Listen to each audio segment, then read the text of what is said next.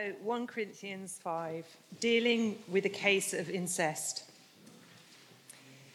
It is actually reported that there is sexual immorality among you, and of a kind that even pagans do not tolerate.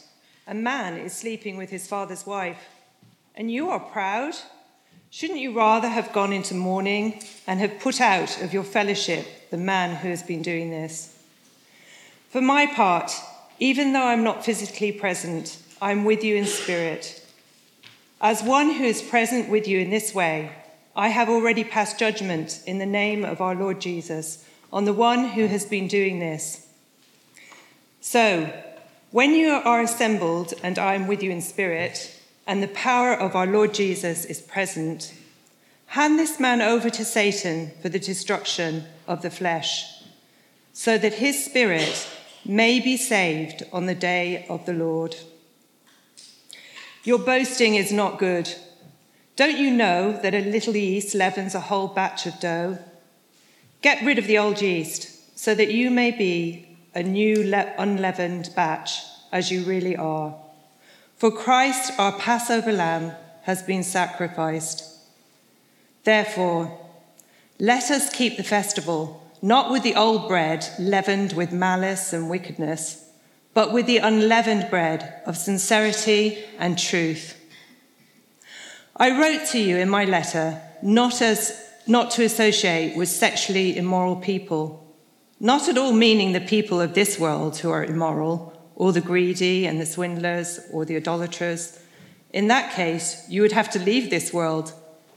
But now I am writing to you that you must not associate with anyone who claims to be a brother or a sister, but is sexually immoral or greedy, an idolater or a slanderer, a drunkard or a swindler. Do not even eat with such people. What business is it of mine to judge those outside of the church? Are you not to judge those inside? God will judge those outside. Expel the wicked person from among you. Thanks, Laura.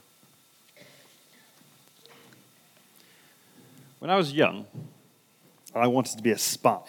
But when I found out that the life of a spy was very different to the life of James Bond, I became disinterested. The role of a spy is to live in a different country and report back to your sending country secret information. The key to good spying is blending in, assimilating, speaking, eating, drinking, socializing, and living a life exactly like those around you, drawing no attention. There can be no distinction between the spy and the native. And if there is, then your cover is blown. The life of a spy, the blending in, the assimilating, is the exact opposite to the life of a Christian. The spy must not show any signs of their true nature, whereas the Christian is to show their true nature. The Christian is a new person. Heaven is their home and Jesus is their Lord. This will massively change how the Christian speaks, how they eat, how they dress, how they socialize, and how they live their life. There will be a great distinction between the Christian and the world around them. The spy must hide their true nature. The Christian must show their true nature. Jesus has raised the Christian out of their old life and into a new life with him. And because of this new life, because of this new nature, we will, and we must be, distinctive in the world. To put it a different way, the world's culture must not permeate the church. In fact, the world's culture must not permeate the church, and the church's culture must permeate the world. And that is exactly what Paul is addressing here in 1 Corinthians 5. The world's culture must not permeate the church, whereas the church's culture must permeate the world.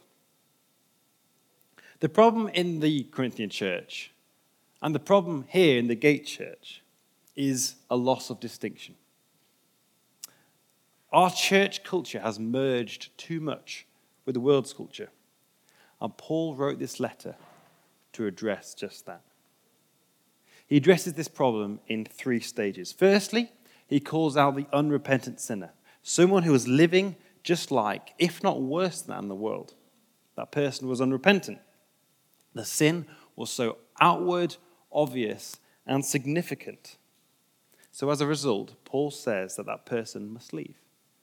He instructs the Corinthian church to exercise church discipline. Secondly, Paul reminds the Corinthian church who they are, whose they are, and he encourages them to be who they are, to live out this newness of life, to be distinctive, to become who they are in Jesus. And thirdly, he calls them to show who they are, to let their distinctiveness in Christ be seen by the watching world. So let's work through them now. So firstly, he calls out the unrepentant sinner. He shows the Corinthians the need for church discipline. There was sin in the church, awful sin in the church. Look with me at verse 1 in the Bibles in front of you. Paul writes, "It is actually reported that there is sexual immorality among you, and of a kind that even pagans do not tolerate. A man is sleeping with his father's wife." By the way it was written, we can imply that this man was having sex with perhaps his stepmom, maybe his aunt, or maybe even his real mum.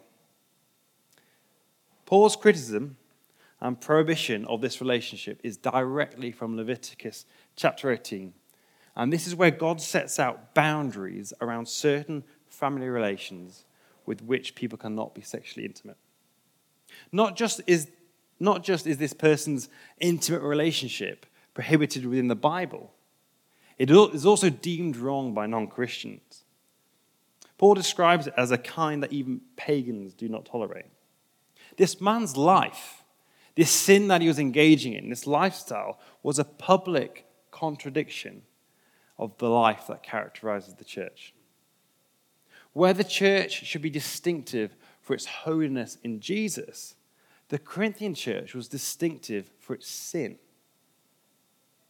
This sin was a big problem, not just because of what it was, but because of the effect it was having on the rest of the church, the people in the church.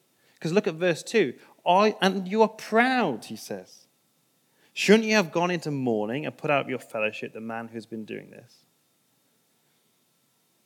Just like us today, those in Corinth were obsessed with autonomy of self, or like self-freedom. It's a big thing in Corinth, and it's a big thing today. And that is why they were proud of this relationship. They saw this man's sin as a free expression of their freedom in Christ. They were proud that it was showing that Christians can do whatever they want, even though that isn't true. Paul is appalled by this. He's absolutely appalled by this, and he holds the church and the man accountable. He says they are both wrong in different ways. He says that the church was proud and it should have gone into mourning. The church should have been sickened by this behavior and grieved over its presence among them. Then Paul says that the man ought to be put out of fellowship because of his behavior. This man's life was making out as though unrepentant sin was acceptable in church culture. All in all, the church's culture had merged too much with the world's culture. And so, he then lays out the case and the practicalities of church discipline. Church discipline goes by different names, and people have viewed it as quite different things throughout church history.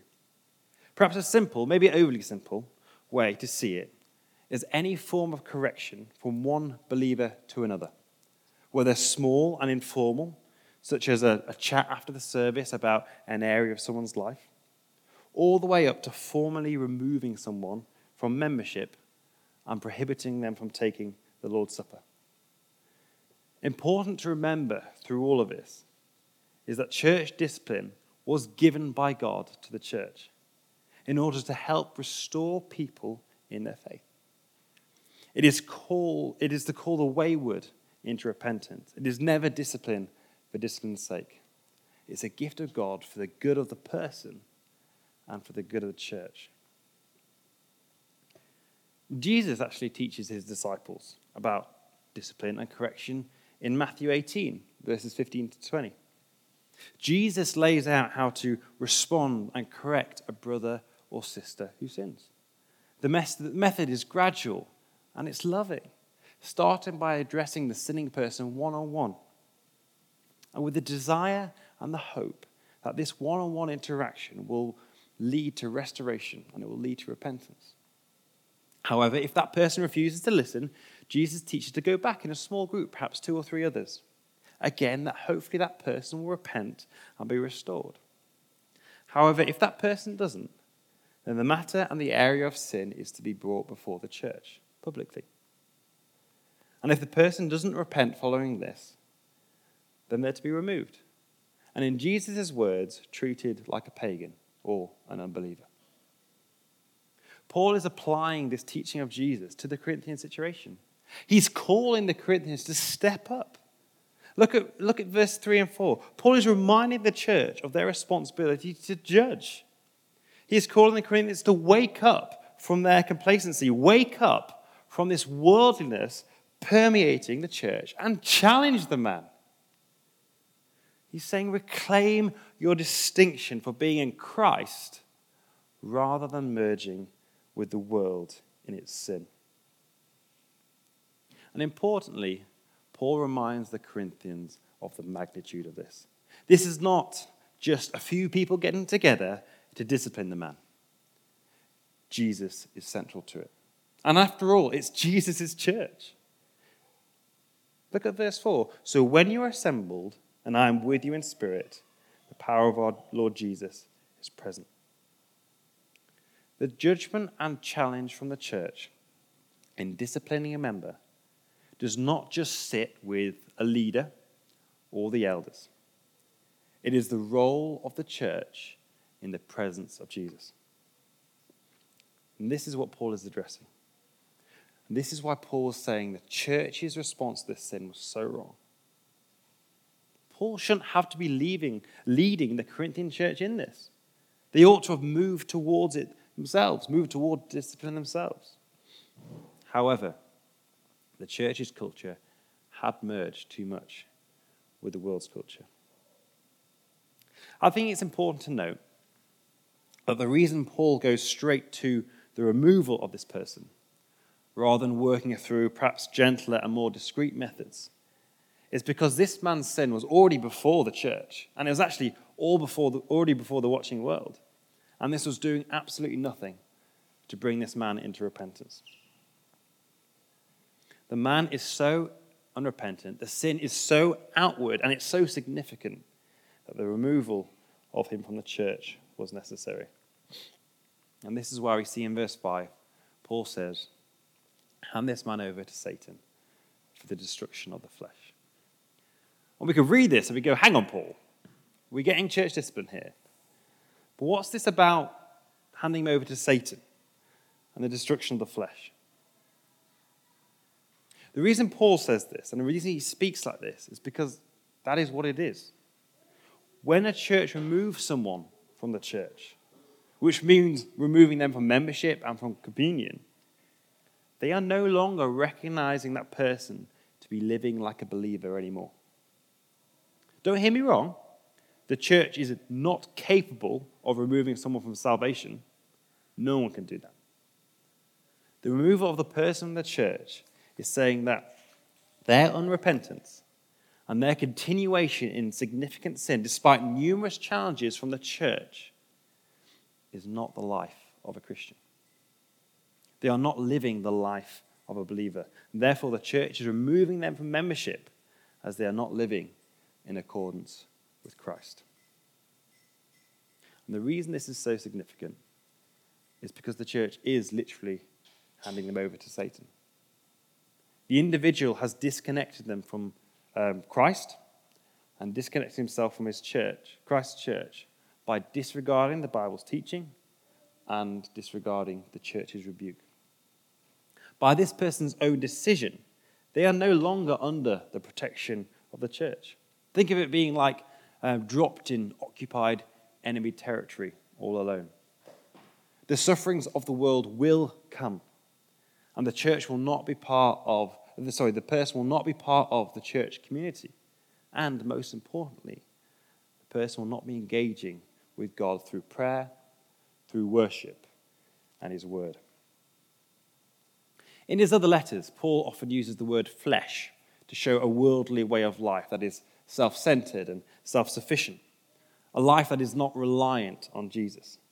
So when Paul says, hand this man over to Satan for the destruction of the flesh, he envisages that when this man is separate from the support of the church community, he will find his self-sufficiency, his self-centeredness, his self-reliance, his sin destroyed, leading him to a change of heart. And this is the prayer for all those subject to this level of church discipline: repentance and restoration. And so, even now, even with the removal of this man from membership, there is still hope. Yes, he says, hand this man over to Satan for the destruction of the flesh. And the reason for that follows, so that his spirit may be saved on the day of the Lord.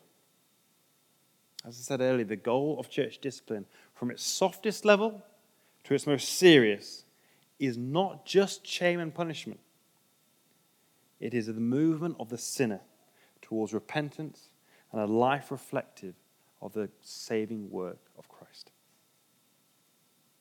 Church discipline is necessary, and this case in today's passage proves it.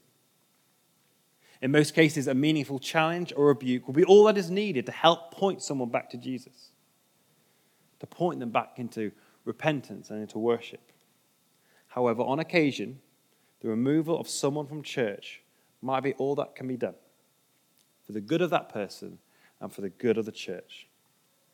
As I said at the beginning, the world's culture must not permeate the church. As we are a new people in Jesus, we are to be distinctive in the world. And we are to make sure of this, firstly as individuals and also as a body. Killing sin by the grace of God, nailing it to the cross of Christ, and finding joy and freedom in forgiveness. If you're stuck in sin today, something you can't shake, something that you might call a habit, if you're stuck in that kind of sin today, something you feel you cannot stop, and you've never confessed it to anyone, or perhaps you've confessed it to someone and that person is not challenging you or walking with you through it, then me and a few others, me, Johnny, and Bex will be at the back. Please come and speak to us after this message. We would love to pray with you. Confess your sin. We'll pray for you and we'll walk alongside you. And by the grace of God, you will find freedom. So I say, come on then. The time is now. Let us merge no longer with the world. You were made for more than being enslaved to sin. And that is exactly what Paul moves on to in verse 6. In these verses, Paul reminds the Corinthian church who they are, and he encourages them to be who they are. And he starts by issuing a warning about their complacency towards sin. Look at verse 6. Your boasting is not good. Don't you know that a little yeast leavens the whole batch of dough? As I mentioned earlier, the Corinthians had been boasting about this man's sinfulness and presumably the freedom that it expressed. Paul is challenging this and says that if you allow this sin to remain, then it will actually destroy you all. It will be your end. In fact, it had already started to do so. They were not seeing sin for what it was anymore. They were seeing sin as something amusing. They were seeing sin as an expression of freedom. They had become complacent to sin, and that is a very, very bad place to be. And this happens only when the world's culture merges too much with the church's culture. You become complacent and you become tolerant of sin. We may look at the Corinthian church today and would say would never be sort of tolerant or acceptant of such a major incestuous sin. And actually, maybe we wouldn't.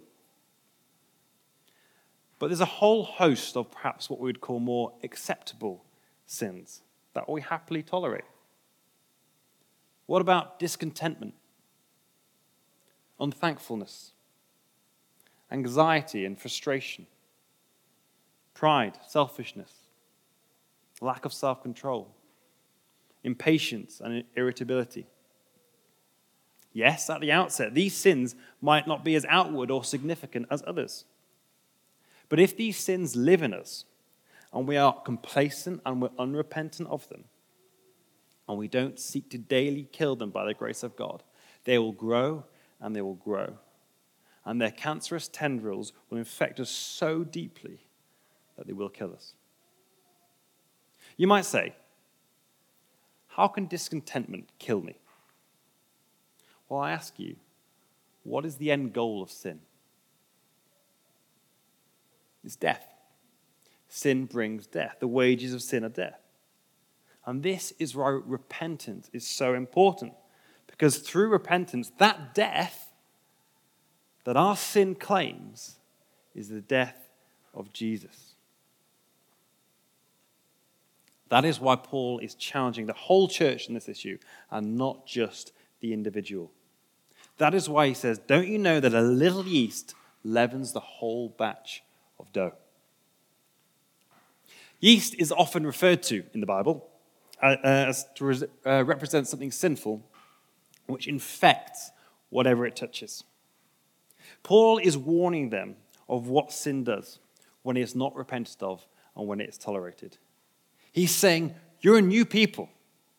Don't let sin take you down. Sin is not to be tolerated. Sin is not to be laughed at or boasted about. It is evil. It brings death.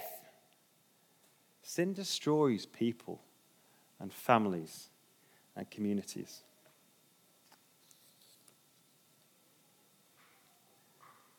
When we look at this, it's important to see the way Paul says verse 7, the way Paul explains it. He says in verse 7, get rid of the old yeast so that you may be a new and leavened batch, as you really are. For Christ our Passover lamb has been sacrificed. The Passover lamb has been sacrificed. Jesus has been crucified. So you really are a new people in him. This is your identity. This is who you are. And because this is who you are, you're to get rid of the old yeast. Because Jesus has been sacrificed, because you're a new people in him, you're to get rid of the sin. It's that way around. That little phrase in the middle of verse 7 that says, so that you might be a new and leavened batch. You can put it a different way like this.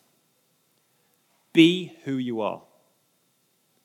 Become what you already are. Possess your possessions. You're new, so be new. Get rid of sin. Not so that you can be saved, no. Because you are saved.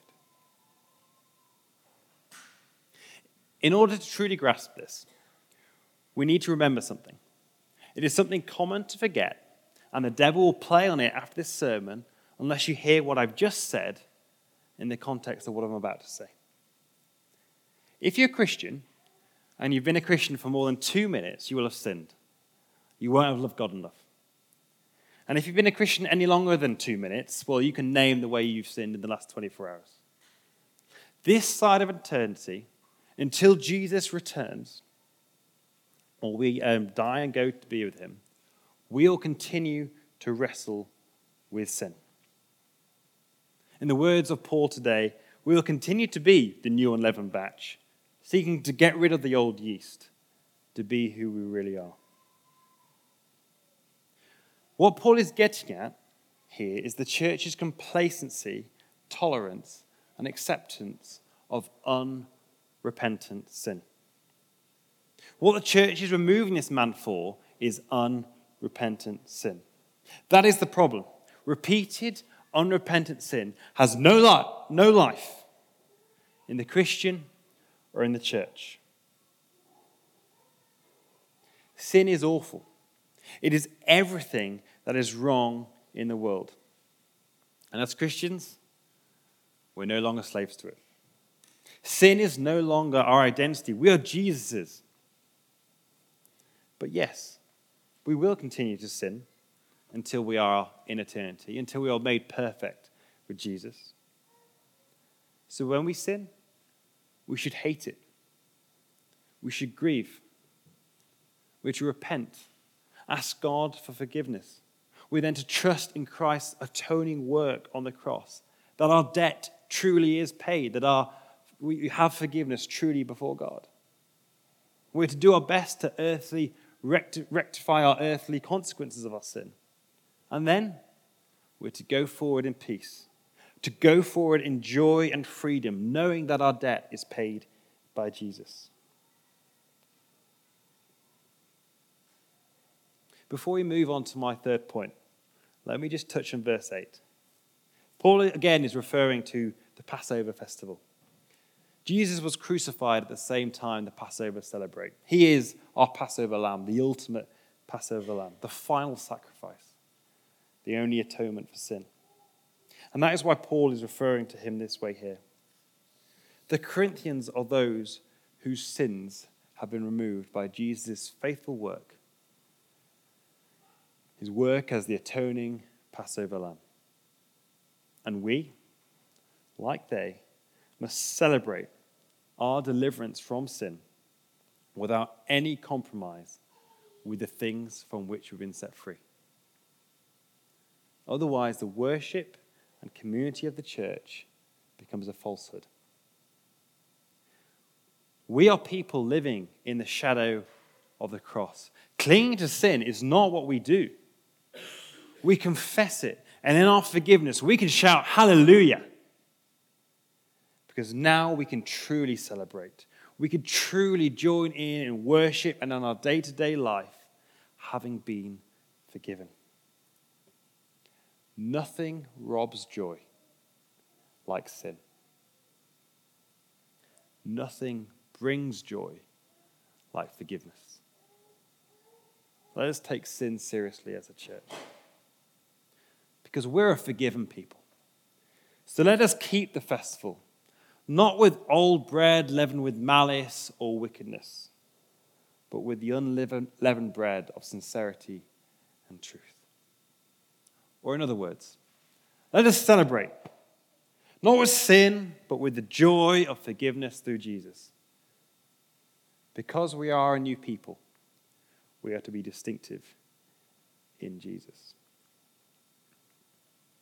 And third, in the final verses of this chapter, Paul writes to the Corinthians about their interactions with the outside world. He calls them to show who they are, to let their distinctiveness in Christ be seen by the watching world. In one sense, the earlier part of this chapter we've looked at, Paul's warning the Corinthians that the world's culture must not permeate the church, as I've said. And now in this part, he's saying the church's culture must permeate the world. In verse 9, Paul refers to a previous letter that is written to the Corinthians, a letter we don't have. It was not the will of God for it to be part of the Bible, and therefore we don't need it. Regardless, whatever that first letter said, people in the Corinthian church were using it to isolate themselves from people in the world. Look at verses 9 and 10. Paul writes this: I wrote to you in my letter not to associate with sexually immoral people, not at all meaning the people of this world who are immoral or the greedy or swindlers, idolaters. In that case, you would have to leave the world. Paul is calling the church to permeate the world, to associate and build relationships with the people of this world. He said if we weren't meant to do that, they would have to leave the world. But actually, this happens all the time. We try and leave the world. Often with good intentions, we create our own little monasteries, don't we? Just without the robes and the weird chanting. It might look different ways in our lives, but perhaps we do it. Do we only fill our calendar with Christian events or with church events? Do we only hang out and socialize with Christians, people from this church? Who do you eat with? Who comes into your house? If the answer to these questions is literally just Christians or people from this church, then actually we're living like monks. We are to be people in this world. Paul says that in this text, and importantly, Jesus lived like this.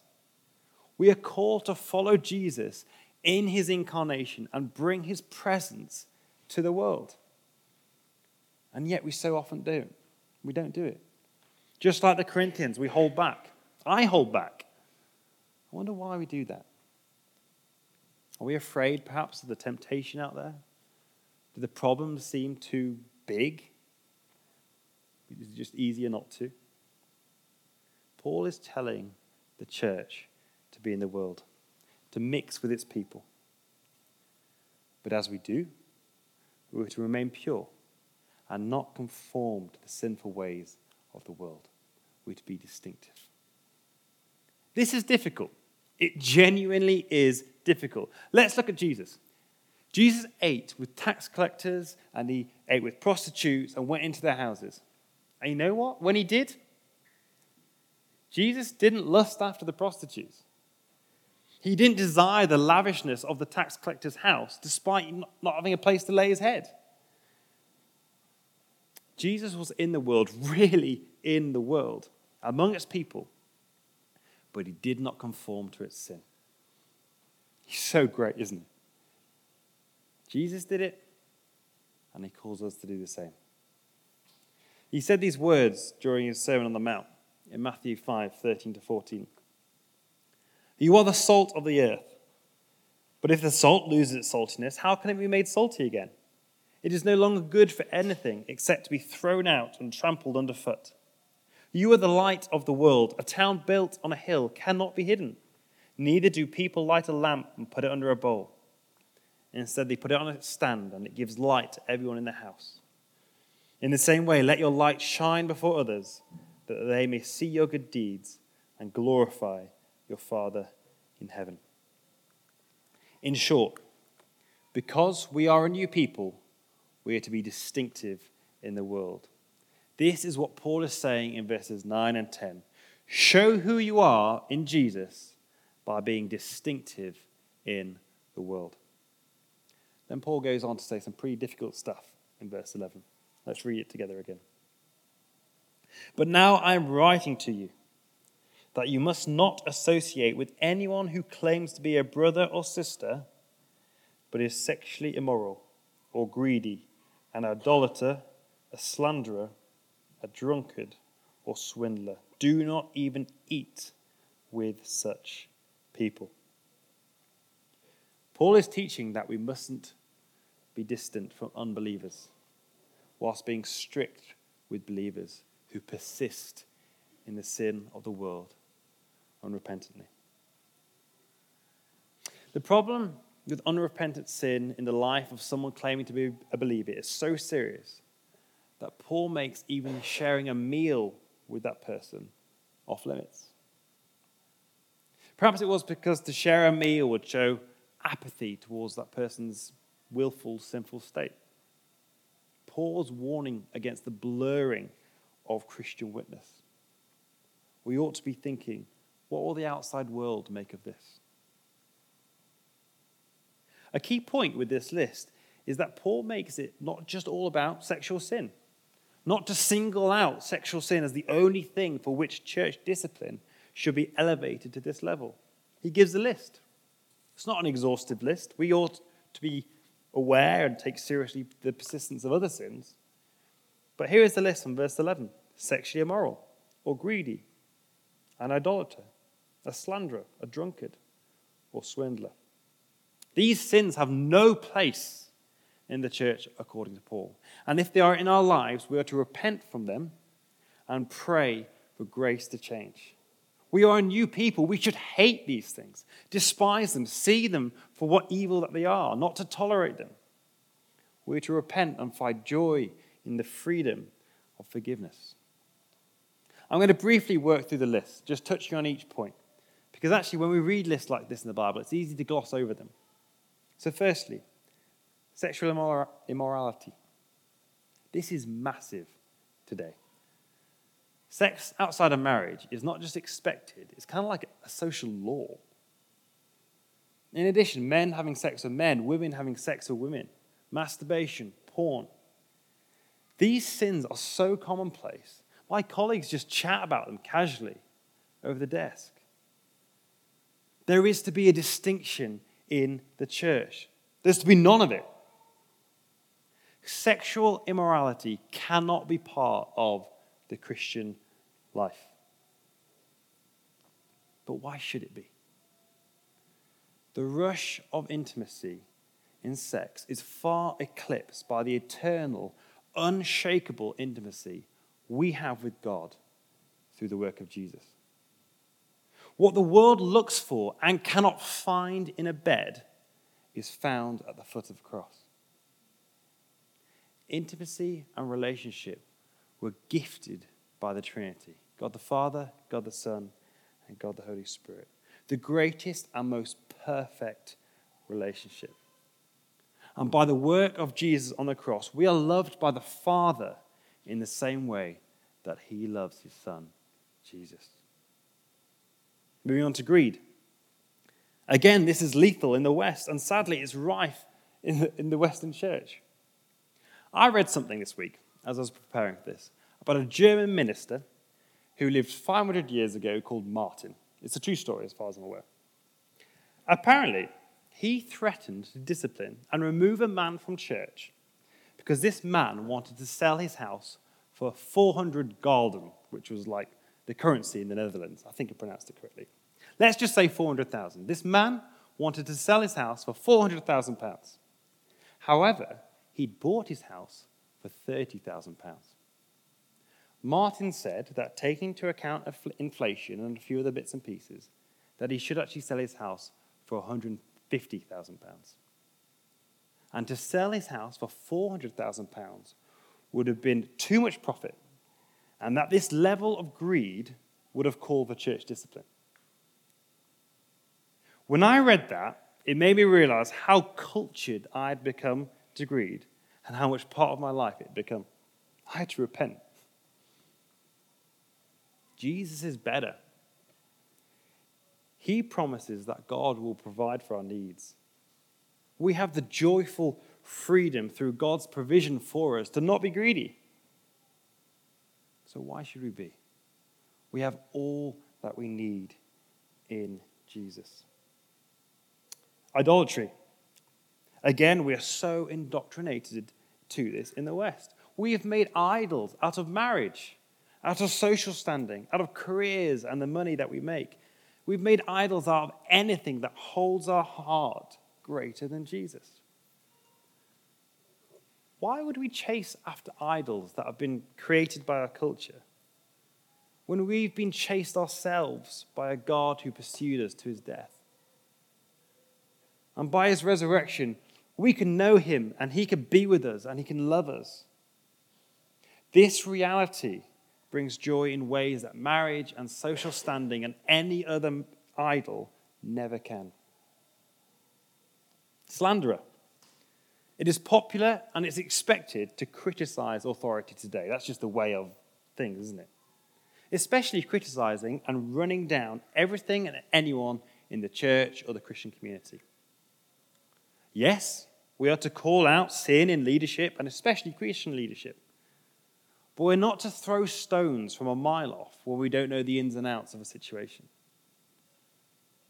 Why would we slander others when Jesus is right now, 24/7, before God, interceding for us? What Jesus is doing is the opposite of slander. He's pleading his case for us now. Jesus' saving work is forever before the throne of God. That's what him interceding for us means. It's the opposite of slander. 5, drunkard. Drunkenness is such commonplace in our society that we can overlook it in the church. It's more common to laugh at someone getting wasted than actually grieve it. I'm guilty of this. But a Christian must not live like this. Most people drink too much to get something or forget something. We drink too much to get courage or social, casual fluidity. Or we drink too much to forget screw-ups and worries. But as a Christian, we don't need to do that. We have the gospel. When we need courage, we have prayer. And Jesus has promised us to be with us always and never forsake us for all eternity. When we are burdened by worries and we think we should drink them away, then we have grace in the blood of Jesus, forgiveness for sin, and hope for all eternity. There's no place for drunkenness in the Christian life. And finally, 6, swindler. This can also mean a robber or an extortioner, someone who seeks gain at the expense of another. Whether it be profiting over the loss of another at work, in business, or at home, this is not the life of a believer. Why? Because we are to gain from the loss of only one man, Jesus. Why would we make money or make gain from another at their expense when we gain everything from Jesus at his ultimate expense? If you're wrestling with any of the above or anything else, as I said before, come and speak to me or one of the others at the back. Repent and then enjoy God's forgiveness. Enjoy the freedom of repentance. We'll walk alongside you, and by God's grace, you'll find freedom. Those sins are so common in the world that not living in such a way will be distinctive. It'll be salty Jesus, shining Christ like a town on the hill. The world will see Jesus' work in you. Paul is teaching we must not be distant from unbelievers in the world, whilst being strict with believers who persist in the sin of the world. Paul says in verse 11 about believers who persist unrepentantly in those sins, do not even eat with such people.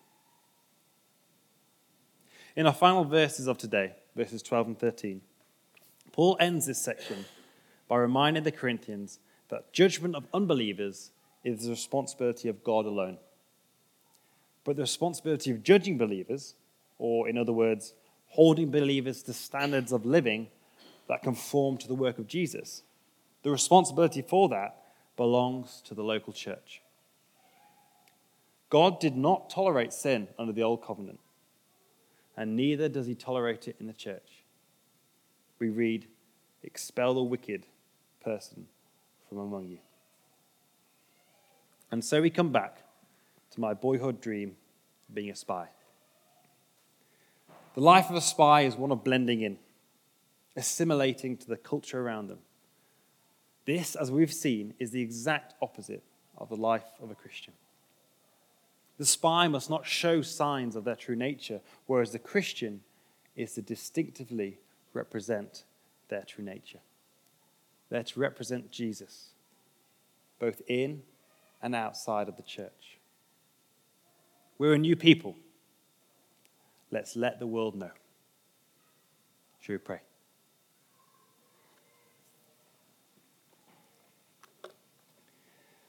Lord God, we thank you for your word. We thank you for passages like today. Though hard and difficult to hear and swallow, they are for our good. We thank you for the gift of discipline that is for our good and for the church's good. I pray you'll help us to take sin seriously in our lives and the lives of our fellow believers. I pray that you'll bring conviction of us, Lord, in areas of sin that perhaps we've been glossing over or trying to forget. Lead us into repentance now, I pray.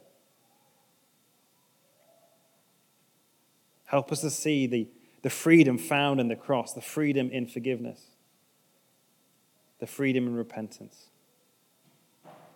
May no one walk out of here, Lord Jesus, clinging onto sin. May we repent of it here.